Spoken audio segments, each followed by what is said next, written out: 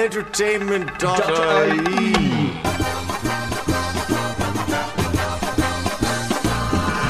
I love the way you say film. Hi, you're very welcome to the Filum Show. I'm Mike Sheridan, joined by Dee Malumbi. And the 80s teen Heartthrob is back in his oversized NASA t-shirt. Thank you.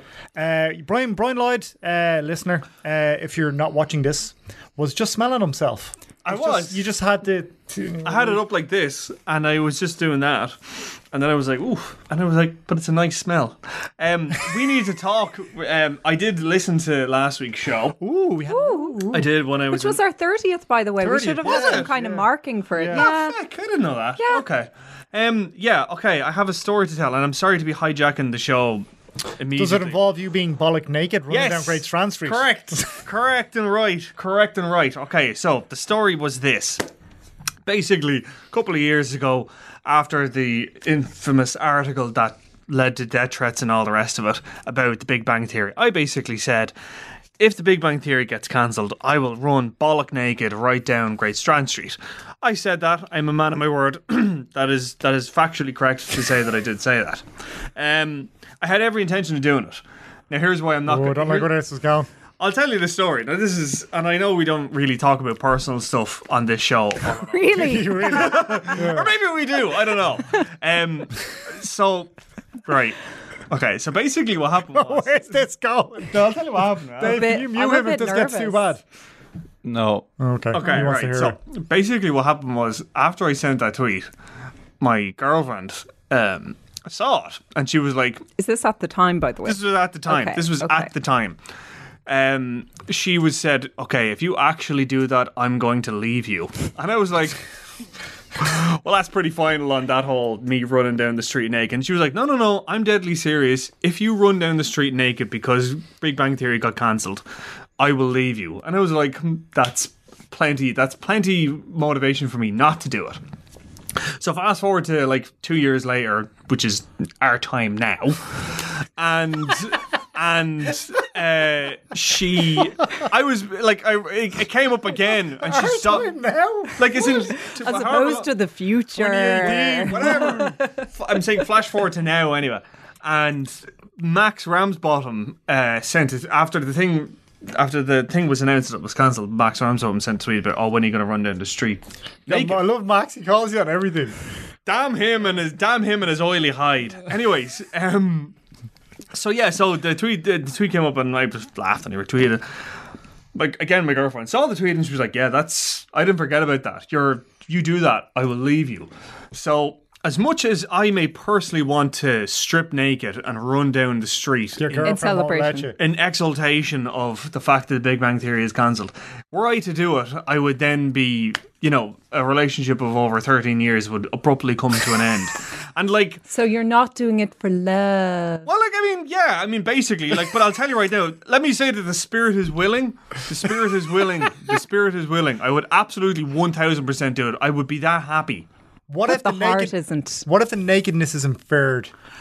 I mean, how? When they have those sex scenes in movies. We could pixelate you. Yeah. We could, I do. No, but then he's actually naked. Then I'm actually naked. That's the issue, isn't that? It's public. Yeah. But if the nakedness is inferred, when there's sex scenes in movies that are not pornographic films, you have to wear the little cup things and the cover things. So would you still get left?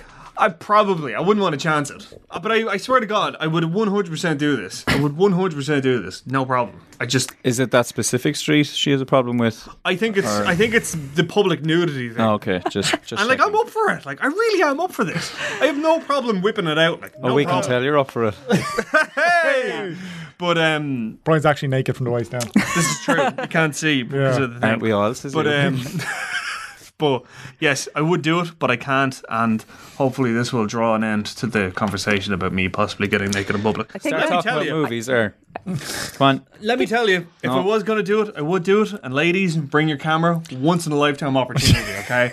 Would do it if I could do it, but I can't. There was so much going on in that statement. There was kind of humility and fear, and then kind of finished with cockiness. I suppose that's his version of, public statement. I mean, we've seen so many made by our recent celebrities, when they have to rescind things that they've said or done. Yeah. So that's Brian's equivalent of it, I suppose. You basically don't want to hashtag Me Too the whole whole lot of great Strandtree who may be on it at that time. Possibly. I mean, it's a busy you're street. Assaulting their eyes, basically. It's a busy street. And look, I will freely admit, I look absolutely disgraceful naked. I look absolutely awful. Like, I'm a dad bod without the dad. Like, that's not very body positive of you. I'm being honest. I think you look great. I'm giving an honest appraisal. I've seen you in the gym working hard, Brian. Yeah, you have, but like, I mean, as you said, like, you look like you're wearing pajamas. You were wearing pajamas. I do, but I like to be comfortable. Like, actually, speaking of which, I did see a woman. Sorry, in a quick subject change, I did see a woman in direct sports, in a dressing gown, a few weeks ago. Like a house coat. Like a house coat. Yeah, I call them house coats, and people were like, coat. People never. Yeah, but somebody looked at me really funny when I said house coat. I would say house coat. I've never heard house coat before. You are ridiculous people. Now, Go on. I am drawing a line under this. Okay. Start talking about movies now. Sure. Or I will stop producing.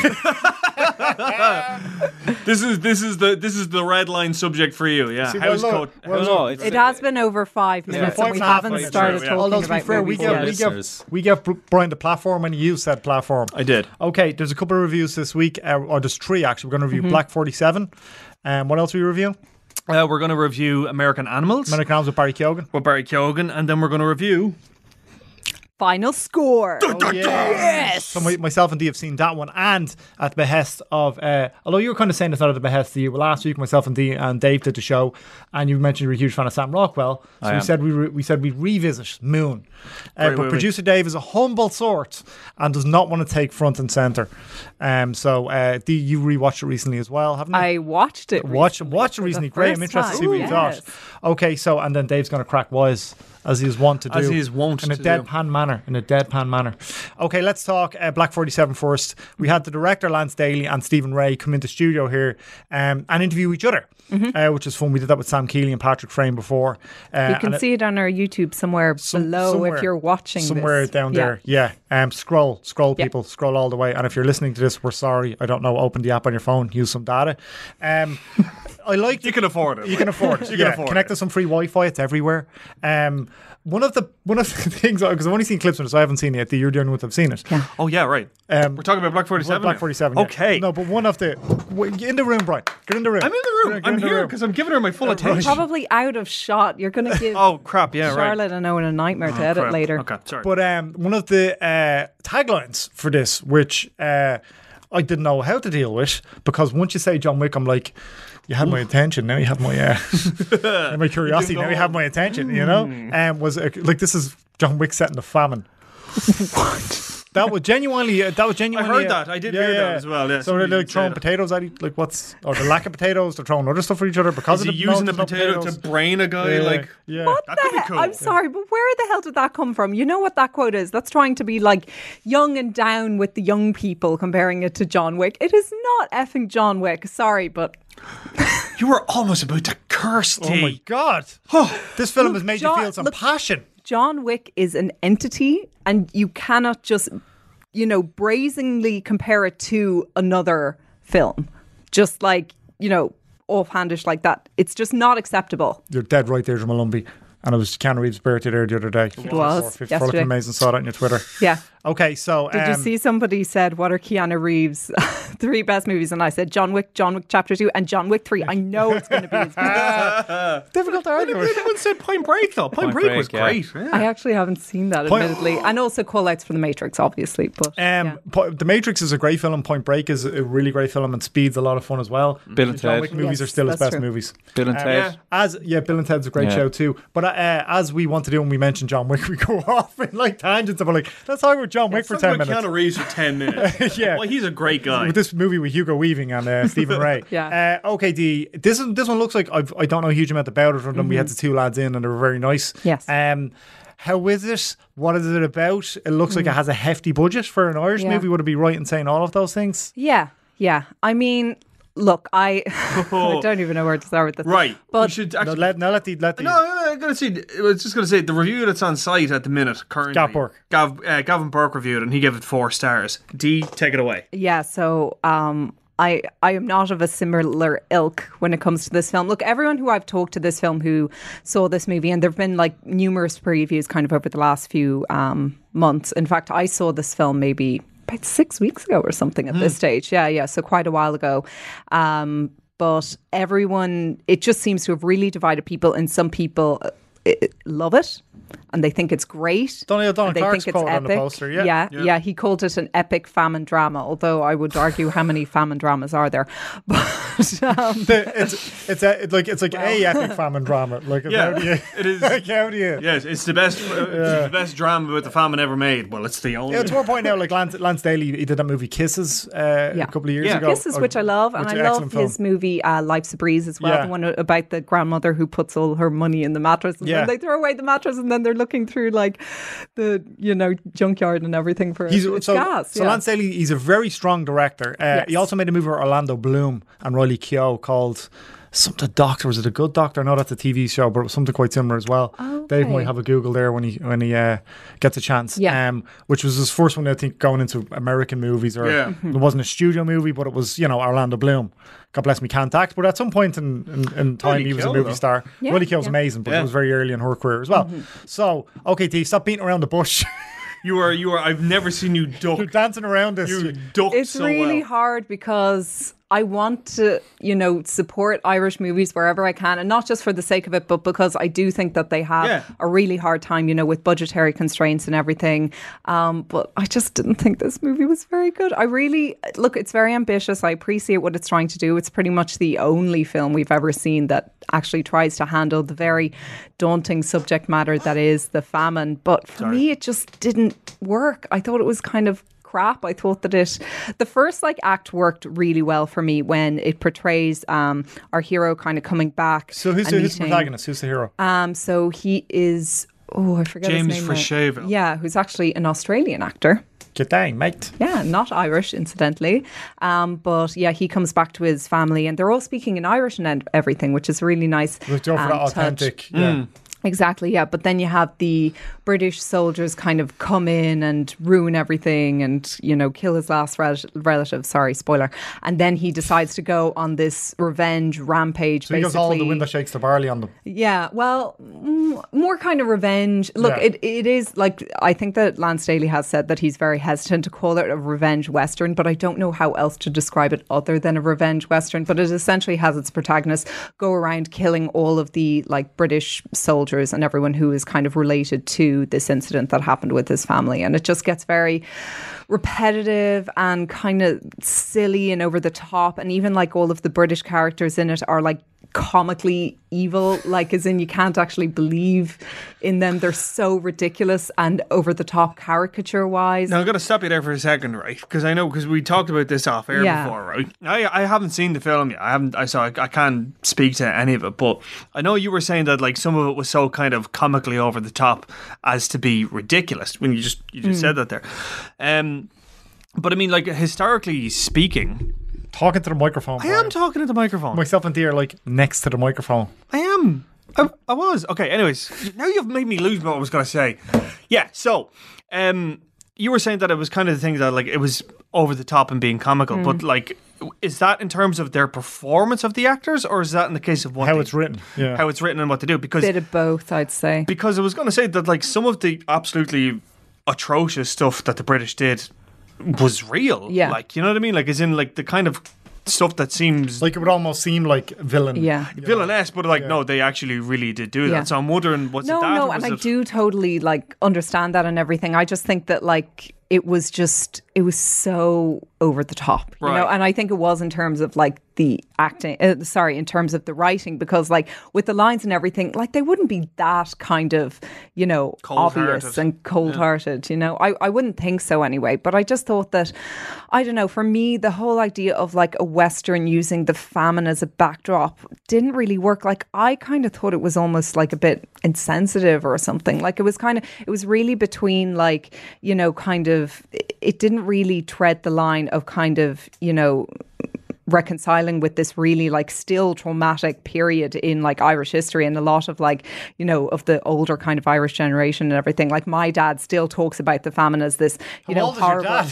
No, just about this atrocity that the British did to us and everything. There's a lot of sensitivity still there for certain generations and stuff, and then just kind of sensationalizing it and trying to make it kind of this genre film. But they do that with didn't everything. Work for me. They did that with World War II. Do that with World War II constantly. World War 4-1 concept. Yeah. They do that with everything. I know, yeah. I mean, somebody. We can't be incentive. Well, like we can't be like, oh, we're offended because we're. No. It's not about offended. It's not about offended. I think it's a case of like making light of it. I think that's the problem, that you're making light of it. But I mean, I saw somebody kind of refer to it as like Ireland's Django Unchained, which is a bit like, really problematic. Yeah. I would say. Well, like, I mean, in the sense that, like, you know, Django Unchained was like, okay, fine, I got it. It was like a revenge western that kind of took in slavery. And is this doing the same thing? Well, I don't know. I haven't seen it yet, so I can't speak to it. So, well, I mean, what we're doing here is, and let's be fair here, I'm saying, oh, somebody said this about it. Somebody called it John Wick and the Family. Yeah. And you were saying, oh, somebody else called it Django Unchained and the Family. That's not the filmmaker's fault. No. That people are making these comparisons about it. So I think fundamentally, Dee, you just didn't enjoy it. Yeah, I mean, movie reviewers will naturally do that. And I mean, we were talking about that in relation to Dublin Old School being compared to Trainspotting and Adam and Paul and stuff. But like, I just thought that this film had a lot of issues as well, like in terms of when he actually goes about killing everyone. It just felt like very repetitive or something. It's like, now he's going after this guy and now the British soldiers are catching up on him, and now he's going after this guy and the British soldiers are catching up on him, and it just didn't work for me. Yeah, fair enough. Yeah. I would still encourage everyone to go see it, because some people, people have loved it. It's been polarizing. You know? Yeah. And it'll be interesting to see how this goes down, because we've obviously invested in it, and it is nothing but a positive thing to see. Like, I'm not quite sure what the budget was in this, but you've Hugo Weaving in there, Stephen Ray, and it's set in obviously the 1840s, and that's going to be 1847 because it's Black 47. Black 40. Okay, Brian. I haven't seen the movie, Brian. I haven't seen it either, but I'm just saying. You're a nerd. You're a nerd. Anyway, the point being that with that kind of setting, it costs money to set movies. Sure. Back then, because of costumes and all that stuff. So yeah, look, I mean, people have liked it. You weren't a fan of it. At the same time, Gavin Burke was. Gave it 4 stars. So okay, let's move on to final score. Yes. Did you get to finish this? By the way? Oh yeah. Great. Fantastic. How ridiculous! So How ridiculous is this film? Okay, let's set this one up. Producer Dave, you haven't had a chance to watch it yet. I have not. Because you're a fan of the WWE or Dave Bautista. Not particularly, no. You just like the sound of it?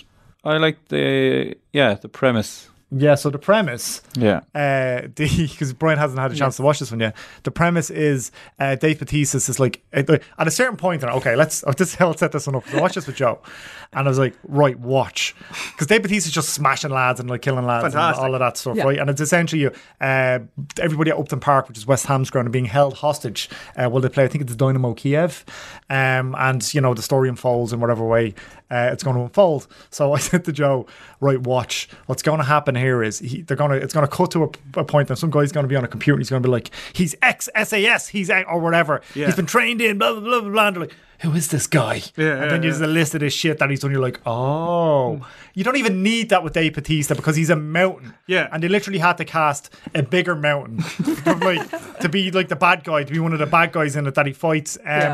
To make it look like there's a threat. Yeah. And Pierce Brosnan is in four scenes. Pierce Brosnan looks like he did 5 days in this and just used that as an excuse to grow a beard. It is. Which is an authentic beard. It is an authentic beard. He grows a mean beard, does Pierce Brosnan. Doesn't he? Yeah. He's actually fun in it. The whole thing, D, is just fun. Oh, it's so much fun. Yeah, so premise-wise, in case anybody doesn't know, it's essentially Dave Bautista plays this kind of veteran who goes to a football match and then suddenly... Takes his like niece, but she's not really his niece. One of the people who's in his former squadron. Yeah. He made an order that led to the squadron being killed. So he's got that guilt. Oh, yes. He's got that guilt, Brian. Yes. Yeah. I love it already. I love it already. Oh, it's so good. And essentially the football stadium then gets taken over by a group of Russian terrorists, because they're like the... Yeah, they're the go-to terrorists. They're the go-to terrorists. But here, let me ask you this, right? Do the people in the stands know? They don't know. They've no idea, Brian. That's even better. They're just watching the match. They're just watching the match while Dave Bautista's booting around the top on like a motorbike. Top, and it's like helicopters and stuff, and some guys a machine gun. And this is all happening in the middle of a match. Yeah.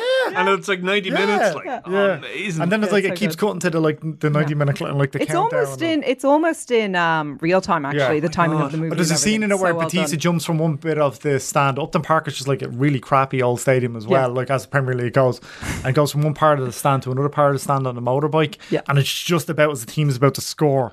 I'm like, oh, look what they've done here. Okay, what we knew we were going to get fun of this because it just seemed to know, it was making all the right noises. It just seemed to know exactly what type of movie it was. It's not pretentious at all. No. Batista's built for movies like this. And it's not taking itself too seriously either. Good. Because I find that's such a problem with so many action movies. Like, for example, The Equalizer 2, I would think, would be an example of an action movie that was taking itself too seriously recently. Yeah, you know? Very earnest. Exactly, yeah. Which I don't think works because, at least not at this point in time with these particular kind of movies. I mean, I think you get away with it with the likes of John Wick because there is kind of emotion behind that and there's trauma behind it and everything, you know. But when it comes to this kind of a formula, like, you know, it's over the top. Like, I was talking to, and we'll have interviews, by the way, with director Scott Mann and its star Dave Bautista, which he was so cool to talk to. But I mean, they very readily admitted, it was pitched to us as Die Hard in a football stadium, and we were like, we're all there. But you know what? I love how in the emails about setting up the interview with Dave Bautista, they were like, Dave has said everything he needs to say about the James Gunn situation. I'm like, no, he hasn't. He's still to this day. He's like screwed, isn't he? Yeah. How did you go on with Bautista? He seems like the nicest man. Oh my gosh, we got along so well. So first of all, we were just kind of geeking out about the movie itself. I was like, Dave, this is so much fun. This is just like a great popcorn movie. And he was like, Dave. yeah. She's on a first name basis with old Dave. Oh, we are. Well, we are. Davey B. Now. But yeah, so we talked about the movie, how much fun it was. We talked about his work with Pierce Brosnan, and he had nothing but high praise for the guy. Everyone seems to have nice words to say loved about him. And Scott Mann gave me a little anecdote as well about how Pierce Brosnan brought his family out to dinner one night. Like, he just sounds like the nicest guy.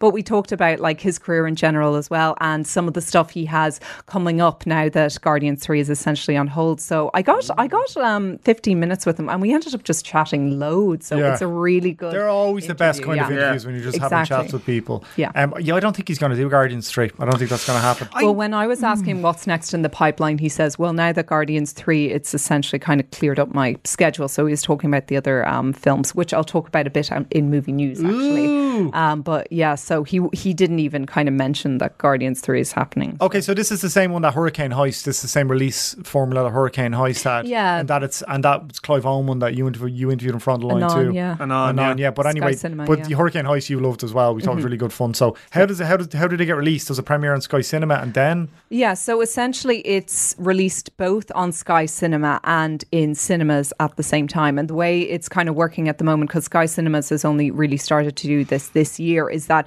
it is a limited enough release. I don't know exactly how many theatres it'll get released in at this stage, but I'd imagine not maybe more than a handful, which is kind of a shame. I think that if people can like go out and see it, because I watched a screener copy, unfortunately, because I had to for like, you know, we both did. We both did. Because I had your name across in case it ended up on the internet. I was like, nobody better, because if you upload it, then I get in trouble. They see your name. But I would love to see this kind of movie on the big screen, you know. Yeah, I think hopefully this turns into some form of a franchise, or at the very least, because Scott Mann does a really good job at this as well. Yeah, he does. Yeah. The action's just a lot of fun, and he hits it tonally, he hits it perfectly. Yeah. Do you think maybe that the sequel will be called Final Score / Full Time? Extra time. Final Score is, it's already inferred that it's full time. Yeah, true enough. So Final Score Full Time? Sudden death. Maybe Extra Time will be the threequel. Oh yeah, true. Yeah. Okay, yeah. Final Score, golden goal. But if you these haven't done the goal anyway. We know so much about football. Yeah.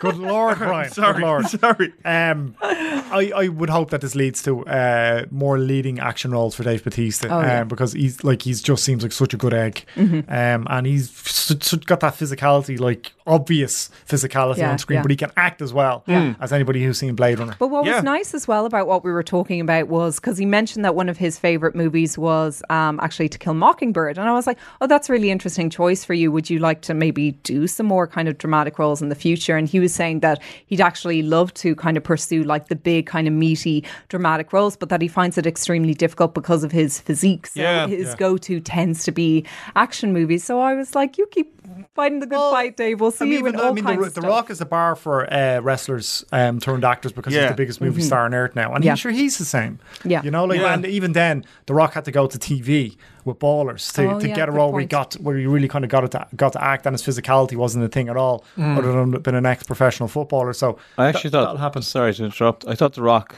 was he had some decent enough acting, which didn't really rely on the whole physique thing in Southland Tales. Yes. Yeah, Good call. Yeah, I didn't think much of the movie myself, to be honest, but I thought he was solid in it. And that was early enough as well. And he did that other one to follow Richard Kelly's follow up to Donnie Darko. Yeah. There was another one he did called, I think it was called Gridiron Gang, where it was kind of like he was this like football coach or something. And he walk and tall too. He can act. The Rock can absolutely act. He could definitely act. Well, I think it's interesting.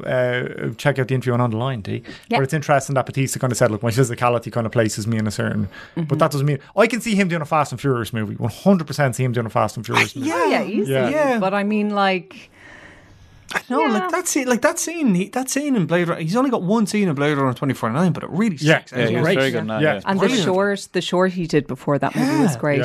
Yeah. And we were talking about him in Hotel Artemis as well, who was another great role he had this year. And it was so cute hearing him talk about working opposite Jodie Foster, because he was like, getting to work with her, like, for me, that's like getting on the Oscar stage. Like, it was just such an honour. And I was like, you're so cute. You're so nice. And I made him laugh. Your head, like, he'd squish your head. He would literally, he would literally kill you. He would literally rip you like a phone book. Okay. He wouldn't kill me. Oh, no, he wouldn't, We're but I'm just friends saying. Yeah. Okay, so check out the interview on the line, interviews with Scott Mann and Dave Bautista on search on the line wherever you get your podcasts. We'll throw something in, maybe the article or something like that we write on. We don't even write articles on the show anymore. We'll figure out, we'll put a link on the YouTube or something and figure out, because we want to drive people towards those interviews, because I think they're really good fun. Brian. Yeah. American Animals with Barry Keoghan. Yeah, Barry Keoghan. And this is one of the few that we've actually agreed on a star rating in recent weeks. Yes, actually, yes, we did. It sounds mental. Execution is mental. It's a bit different. It's very, very different. Okay, it's very, very different. Essentially what it is it's one part of it is the actual people involved. It's based on a true story. Essentially what it was about was a group of college students decided to rob this book of illustrations about birds. A very, very famous book, and I think it was worth a couple of million. Oh yeah, it was very, very this very, very valuable book that was kept in a really low security library in the college that they go to. And as the movie starts off, and it's the guys explaining, the real life guys explaining how they did it and why they did it, or not even why they did it, but because that's what kind of makes it kind of almost disturbing. I found was the fact that they were just sort of like, oh well, it was there, and we were just kind of gonna rob it, and it's not like they needed the money. It's not like any of them had any kind of extenuating circumstances. They did it purely just because they could.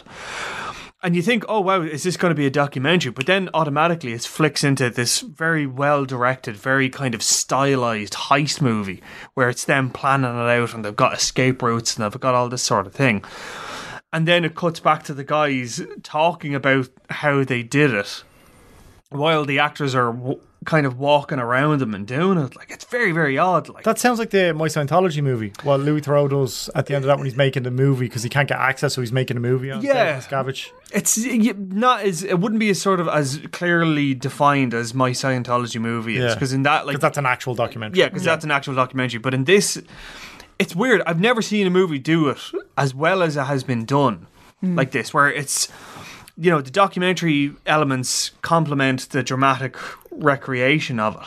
And even the parts where it doesn't kind of follow, the actual complete, how would you say, the factual, the factual retelling of the story, it still kind of works, because the guy's like, oh, well, this is how I saw it happen. And then the other guy's like, well, this is how I saw it happen. Oh, so you're getting kind of dual aspects. So you're getting dual aspects. And sometimes you see the scene twice over, according to each version. That's kind of cool. Yeah. That's a bit like I, Tonya, wasn't it, what they used in I, Tonya? I was thinking about I, Tonya, and even like I, Dolores was kind of interesting recently in that the it affair used, as well. Yeah, in that it uses both interviews with the actual person, and then you've got the recreations, but I mean they're intertwined as opposed to side by side, which is fascinating. Like I, Tonya, they have the actors actually kind of doing break the fourth wall. And the scripts are based on what those people said in the actual interviews, so it is quite close, you know.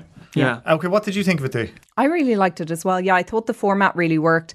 I thought that it was genuinely like a gripping kind of thriller. And then I thought that the four actors in it, Barry Keoghan, Evan Peters, who people will recognize from the X-Men movies. He was Quicksilver. Remember, he had those like iconic, remember the slow-mo slash... Oh, yeah. Yeah. It's a lot of fun. Yeah, he's great. He's probably the lead, and then Barry Keoghan would be kind of second build. And I can't remember the other two actors. Blake Jenner, who people would know from Everybody Wants Him and The Age of 17. So he was one of the guys, and then I wouldn't be as familiar with the other ones. He's handsome, that guy. Handsome. He's so handsome. I thought you were going to say dreamy. You actually just did a whole like like rival Michael B. Jordan handsome.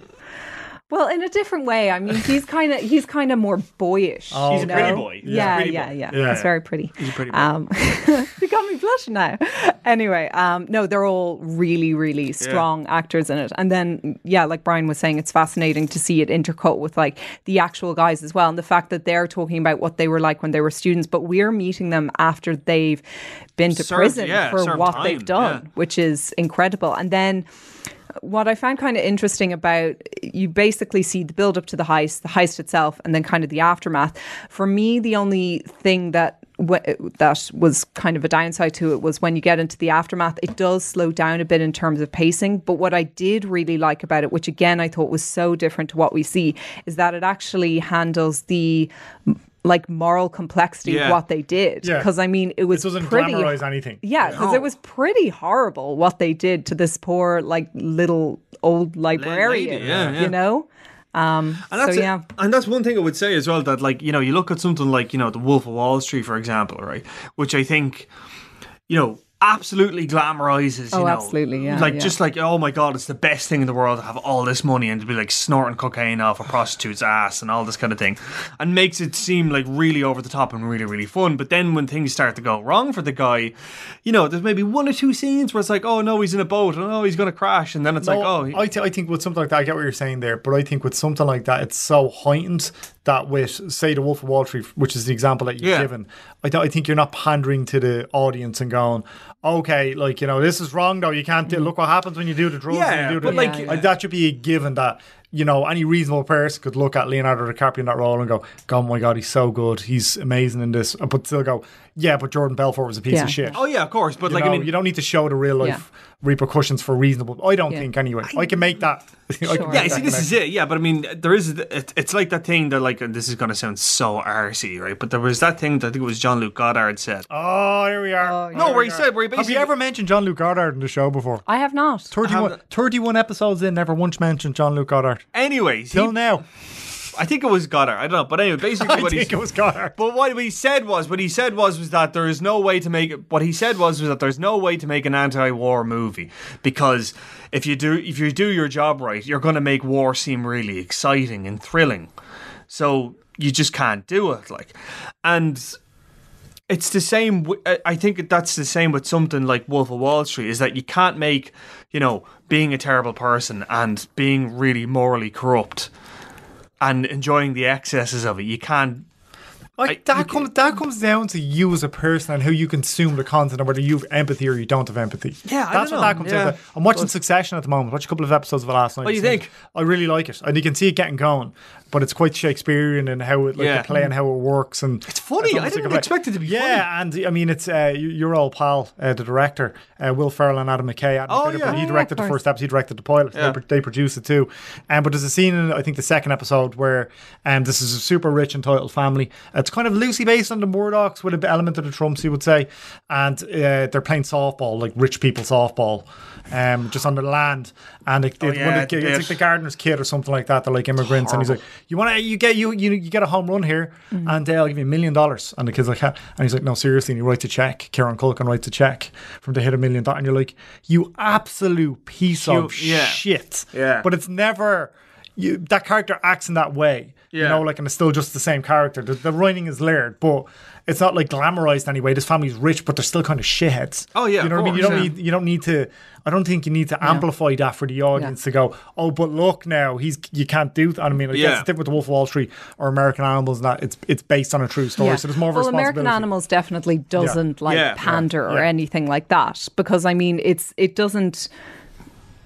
tell, it shows. Yeah. You know? Yeah. And I mean, like, yeah, and it's just it's so well acted, and it's genuinely like, and some bits of it are really, really funny because I mean, the whole idea of it is kind of nuts. Like, these 4 students like had the balls to just decide to like steal a bunch of these like hugely valuable books from a university, and like you see them, they disguise themselves as like old men and everything, because like, oh, and they say this is actually a really sad line. Everyone in the audience actually went, oh, they said the elderly are the invisible in society, so that's why they dress up as the elderly, and that's why they robbed them, and they rob an elderly person as well. Well, I mean, middle-aged. Yeah, she's more middle-aged. But I mean, I don't know. I just said she's a little owl one. She was a little owl one, I suppose, yeah.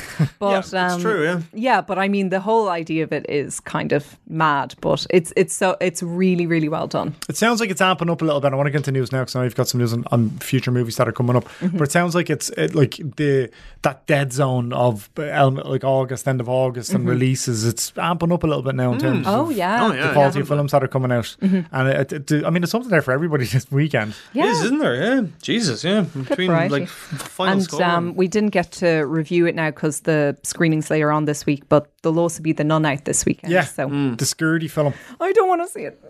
I know, I have to go see it. I hate those jump scare ones, and you have to see it on the IMAX screen. Good luck with that. Yeah, you're gonna shit yourself, Brian. Probably. Don't wear that shirt. Oh yeah, God, yeah. Okay, let's move on to some movie news.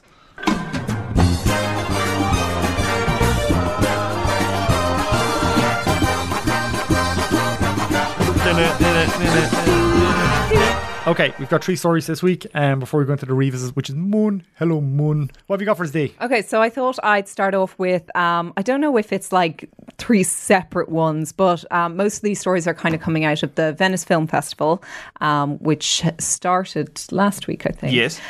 So the first story I'm talking about is to do with First Man, which had its premiere, and it's been getting really, really good, strong reviews, particularly for Ryan Gosling's performance. I mean, even one of the most negative reviews that I read of it was from Time, that was basically saying that the film can't keep up with Ryan Gosling's really, really good, strong lead performance, which is an interesting one, you know. But I mean, it's been getting a lot of praise. People are saying like that it's a good old-fashioned epic. Another outlet described it as what it said that this will do for space movies what Saving Private Ryan did for war movies, which is quite a comparison. But I suppose the main story I'm taking from this is something Brian reported over the weekend, because I just thought, so the ridiculous. world we are living in. But even with a movie that is based on Neil Armstrong, that has Ryan Gosling playing the role, and is just like all positivity and all about, you know, how far we've come as a human race and in exploration, people still find something to get offended at and to have a problem with. And in this case, it's the fact that they didn't include footage of the actual American flag being placed on the moon. God, like all Michael Bay, like just chomping that's at that. apparently it. And then Buzz Aldrin came out and say something then as well. Buzz Aldrin's annoyed. Yeah, everyone came. No, everyone. Armstrong's family came out and were like, "Shut up, you ticks." Yeah, basically, you haven't even you haven't seen the movie. Buzz Aldrin, I think, was saying, "Yeah, they should have had that." Did you? I didn't read that part of it. Yeah, I mean, like the second comes right after first, you know. I walked on your face, Moon.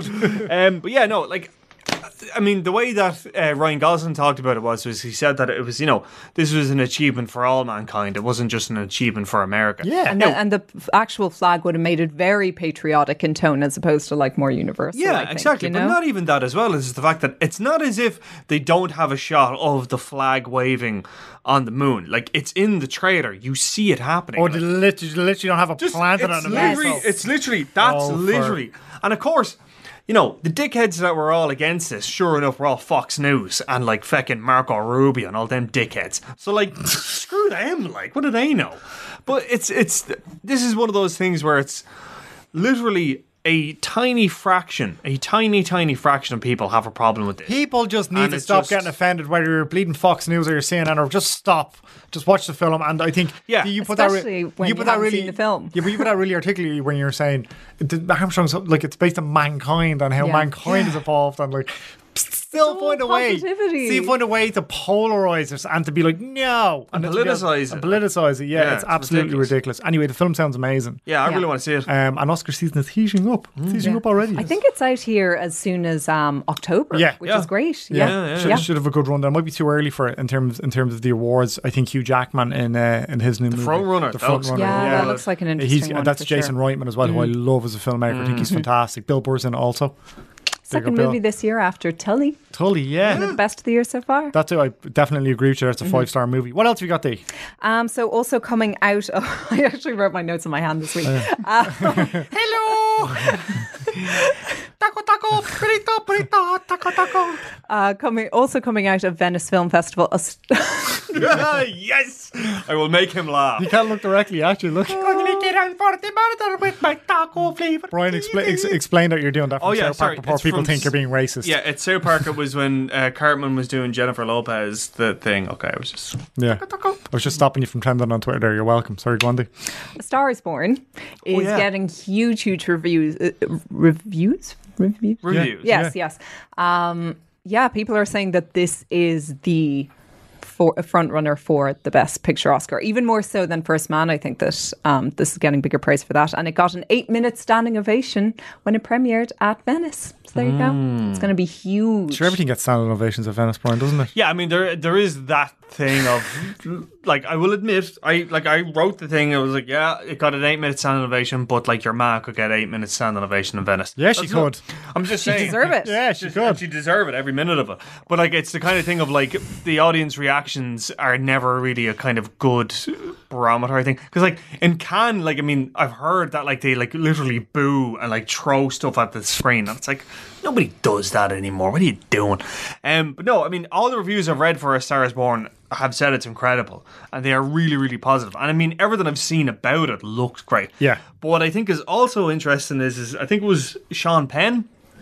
He was doing Mark Maron a couple of weeks ago or a couple of months ago, and he literally stopped and talked about A Star Is Born for like 5 minutes and said how amazing it was. Jennifer Lawrence as well. Yeah, I think Bradley Cooper's been really smart in what he's done with it, because he filmed it, because he shot bits of it at Glastonbury last year. Yeah. And he sings in it too, as obviously Lady Gaga as the lead, and she's getting incredible reviews. Yeah. But Jennifer Lawrence has said what he has done here is amazing. But Cooper, to his credit, he's a movie star, has been around a long time, is thinking, okay, people are saying this is good, I'm going to start showing this to everybody. Yeah. And that's something that Ben Affleck probably should have done with Gone Baby Gone. But Cooper had the smarts to go, okay, I'm going to get all of my friends, I'm going to get Robert De Niro, Sean Penn, Jennifer Lawrence to talk about it, and not lie about it, but to say, actually, yeah, this is just great. We saw something similar with A Quiet Place. Yes. Chris Pratt and everybody was coming out going, this is deadly. And that shows how you can build buzz early. I'm interested to see how Lady Gaga does in it, because she's getting, like, it's her first movie. She's getting absolute raves. Yeah. I mean, I know she did like American Horror Story and what have you, but like, yeah, I mean, the fact that so much of it kind of depends on her character kind of being... I don't want to say a wallflower, but like... her whole thing where the character seems to be, anyway, that like she doesn't look like a glamorous... Exactly, yeah. But of course, as we know, it's Lady Gaga, and she's this like literally polarizing figure in music, and like is so confident and da-da-da. So yeah, I'm just really interested. But yeah, no, I'm really interested to see what happens with it. I really am looking forward to it, yeah. I mean, it's such an iconic story. It's touched so many generations. This is why it's been brought to the big screen for like, this is the 4th movie adaptation of this story, you know. And I think that another thing I'm really looking forward to is the music. I know it's just going to be incredible. Bradley Cooper has a great voice. Doesn't he? Yeah. He's got a really good voice. That, like we all know, Lady Gaga has an incredible voice. She's, she's platinum, whatever, selling artist. What do the kids on the Spotify, on the streaming services? I don't know. Sure, yeah. Okay. Okay. What else do you have, Dee? Well, this is kind of more a smaller one because Brian sent it to me last minute. Suspiria. Thanks. Suspiria is getting more kind of mixed reception at Venice, but I mean, that's not too surprising. It's getting comparisons to like Mother, just in terms of like it's polarizing and just that it's cinematography, like it's gorgeous to look at, but it's effing weird. Which I'm not really surprised about. I have no interest in seeing Suspiria. Why? None. Just looks crap. Yeah, looks like it insists upon itself. Yeah, that's fair. Yeah, I could see that. I mean, it's definitely the kind of film that's going to provoke a strong reaction, one way or the other, whether you love it or hate it. Yeah, I haven't got the energy to care that much, so I'm just not going to go and see it. Yeah, I can understand. Like, I don't think you could watch it passively. Like, I think that's true. But like, that's not a bad thing. Like, I think if something like that kind of demands your attention and demands you sit up and listen. I'm not saying it's a bad thing. I'm just saying I can't be arsed. I know. Yeah, I'm just saying, just for people watching and listening and taking it in. You were saying the trailer made your palms sweaty. It did. It really did. I'm not kidding you. The first time I saw it, I was really like, oh. But you, and I mean I know they're quoting Mother D in the sense that it was polarizing and it could be as polarizing. You hated Mother. I detested and Mother. I really liked Mother. There you go. I hated Mother. I walked out of that annoyed, fuming how much I hate it. And Jennifer Lawrence's career hasn't quite recovered from it either yet. And I'm not surprised. Well, I mean, there's ups and downs. There. Of course. I don't know. It just seems to be a thing with best actresses when they win an Oscar. They just don't get particularly. Yeah, it's the F. Murray Abraham curse. That's what they call it. It is kind of it is a thing. It is a thing. And I'm not just saying this like giving out like, oh, I'm a woman. We have it so bad. But yes, you are. Comparing it to Mother, I don't think it'll be as kind of. See, the problem I have with Mother, not to kind of harp on about it, but the problem I have with Mother was that it was just so up its own. This movie probably is going to be too. I think it will, but Mike was saying, in the way that Mother was like, oh, it's really about this. I think Mother Earth. Yeah, and all that. See, that's the only thing that annoyed me about it was like I had my own interpretation coming out of it, and I really liked that my little interpretation of it. I liked it. I thought it was smart. I could have written a thesis on it. Is this like your interpretation of When Life Gives You Lemons? Oh yeah, did you hear about this? No. Dee for years, this is brilliant, right? But just derail this for a second, right? Dee for years thought that When Life Gives You Lemons was a positive thing. As in like, oh, I've got some lemons. How great. Now I'm going to make lemonade.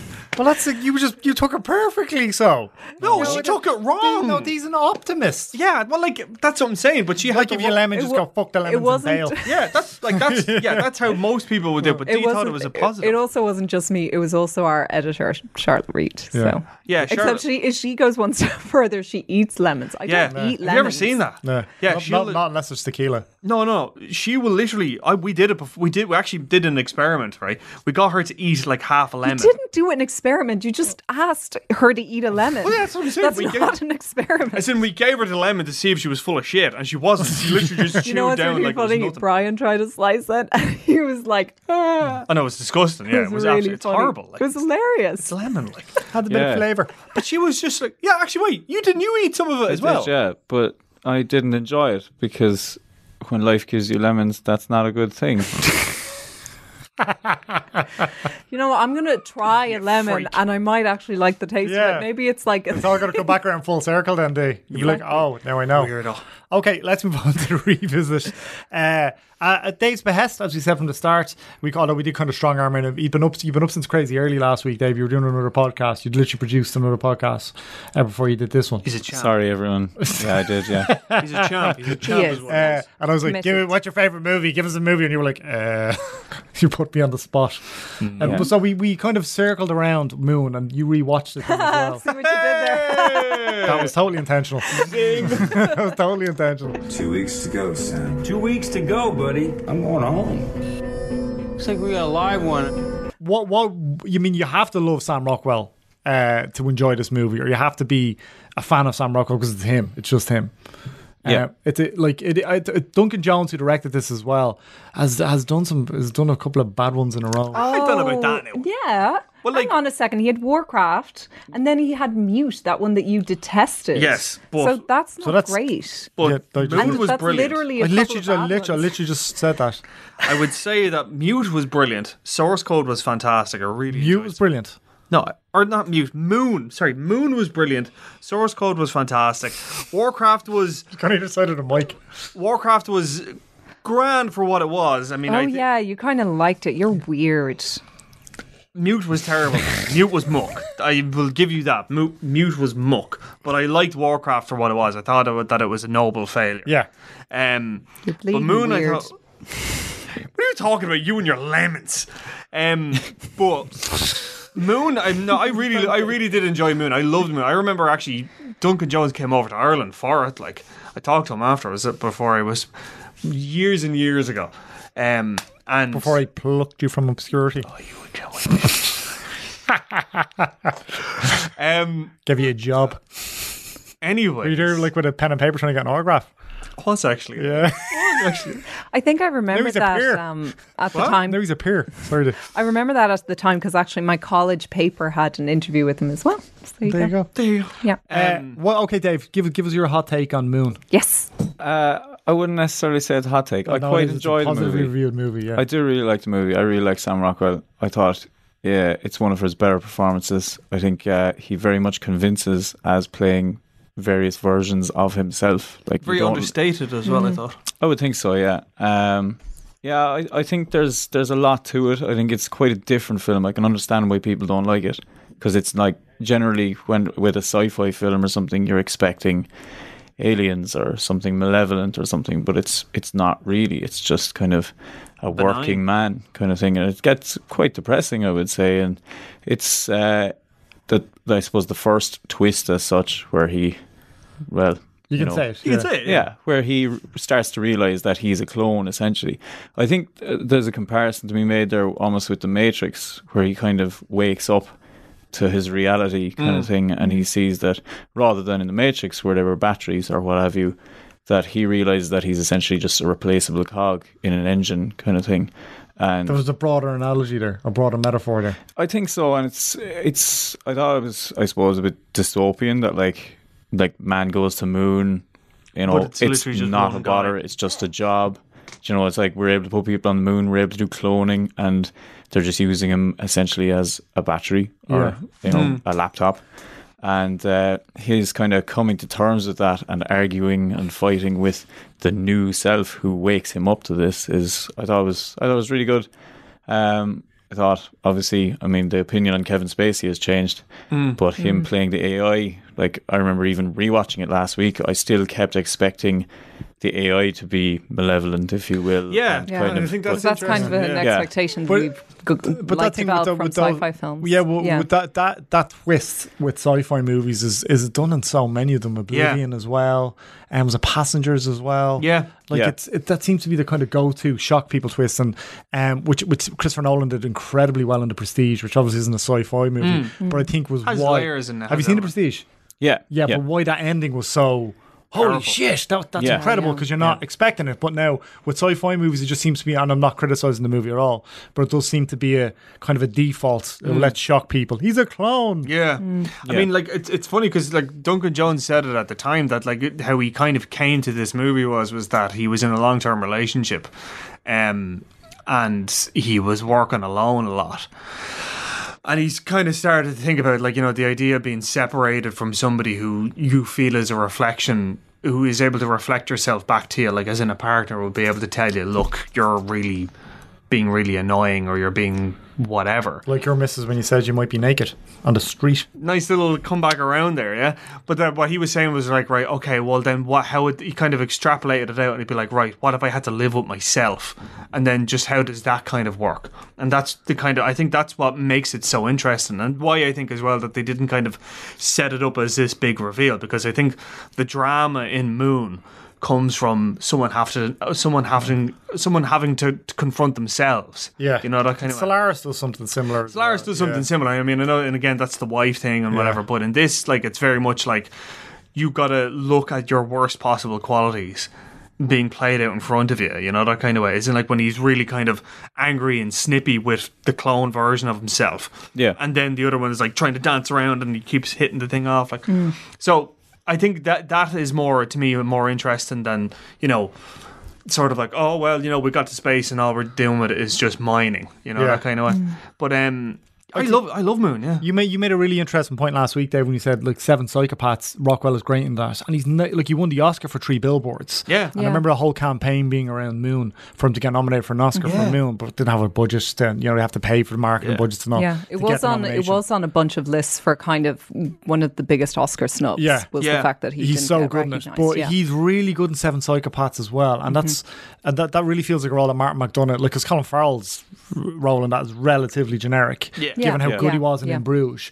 That really is Sam Rockwell's movie. Like, he's just a great actor. He does interesting work, interesting work. But that's what I almost think that 3 Billboards was more about. I think it was a bit like, when Sandra Bullock won her award for, The Blind Side, and then there have been ones in the past like, Paul Newman for The Colour of Money. I think it's almost like, I think that in that case... But he'd made like movies before that. It's more like he should have won well before that. Exactly. It's more about giving an award for kind of your career's work. End of The Part. The Part is a great movie, but he should have won multiple times. Exactly. Yeah. So I think it's to do with like getting recognised for your career and how talented you are as an actor. Because I don't know. I thought Sam Rockwell was good in 3 Billboards, but was it?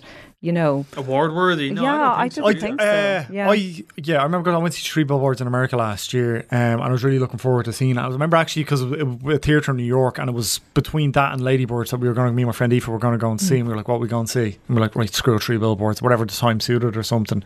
And I think the hype just heard it, but also with Rockwell's character in that film, there's such a turn in the character that it's very difficult to buy. And from like in the same way that I think Seven Psychopaths was Sam Rockwell's movie, I thought, like you say, Frances McDormand was, the star of that film. For me, that was Woody Harrelson's movie. Really? And when that character wasn't on screen anymore, I just stopped enjoying the film. I agree. I think that it was less engaging or less. Yeah. I don't know. There was something. He's just a brilliant character. They lost with him. He'd so much. Like, first of all, Woody Harrelson's just great.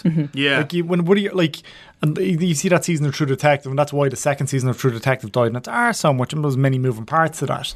But that just dynamic between him and Matthew McConaughey, but he's just got this bluster. He can act as well. You see with the last Planet of the Apes movie, he can really act, and he can play kind of villains, or with something like Zombieland, he can do comedy. I think Woody Allen's he's one of the most unheralded actors working today, because he just fits into roles and elevates material. Did you ever see Rampart? Rampart is brilliant. I haven't seen Rampart. Rampart is brilliant. Yeah, it's this really kind of like, one part kind of social drama, then one part thriller, and then one part kind of psychological thing. It's brilliant. It's really good. It was written by James Ellroy, the guy who did LA Confidential. Black Delilah. And It's really, really good. Okay, I have a suggestion for the revisit next week, and I'd like to see if you guys get a chance to watch it. I'm fairly certain it's on Netflix, but I could be wrong. It's Narc. It's a Joe Carnahan movie. Because with Ray Liotta and Jason Patric. And Jason Patric is unbelievable. He is so good in it.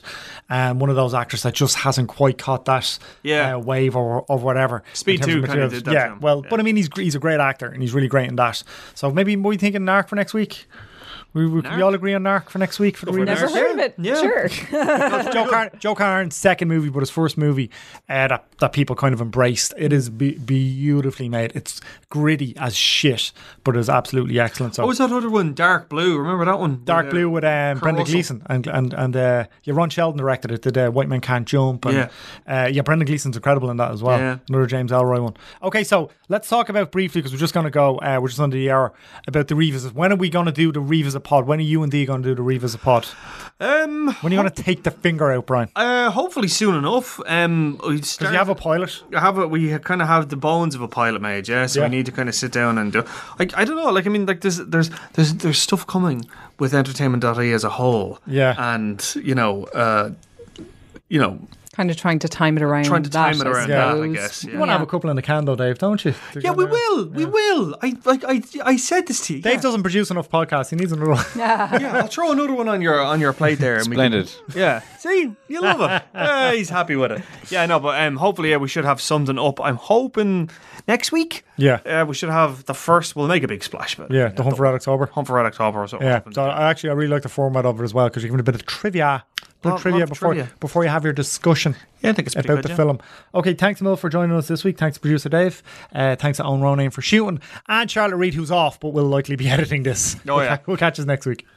Everything running smoothly. Over and out. Rock and roll. God bless America.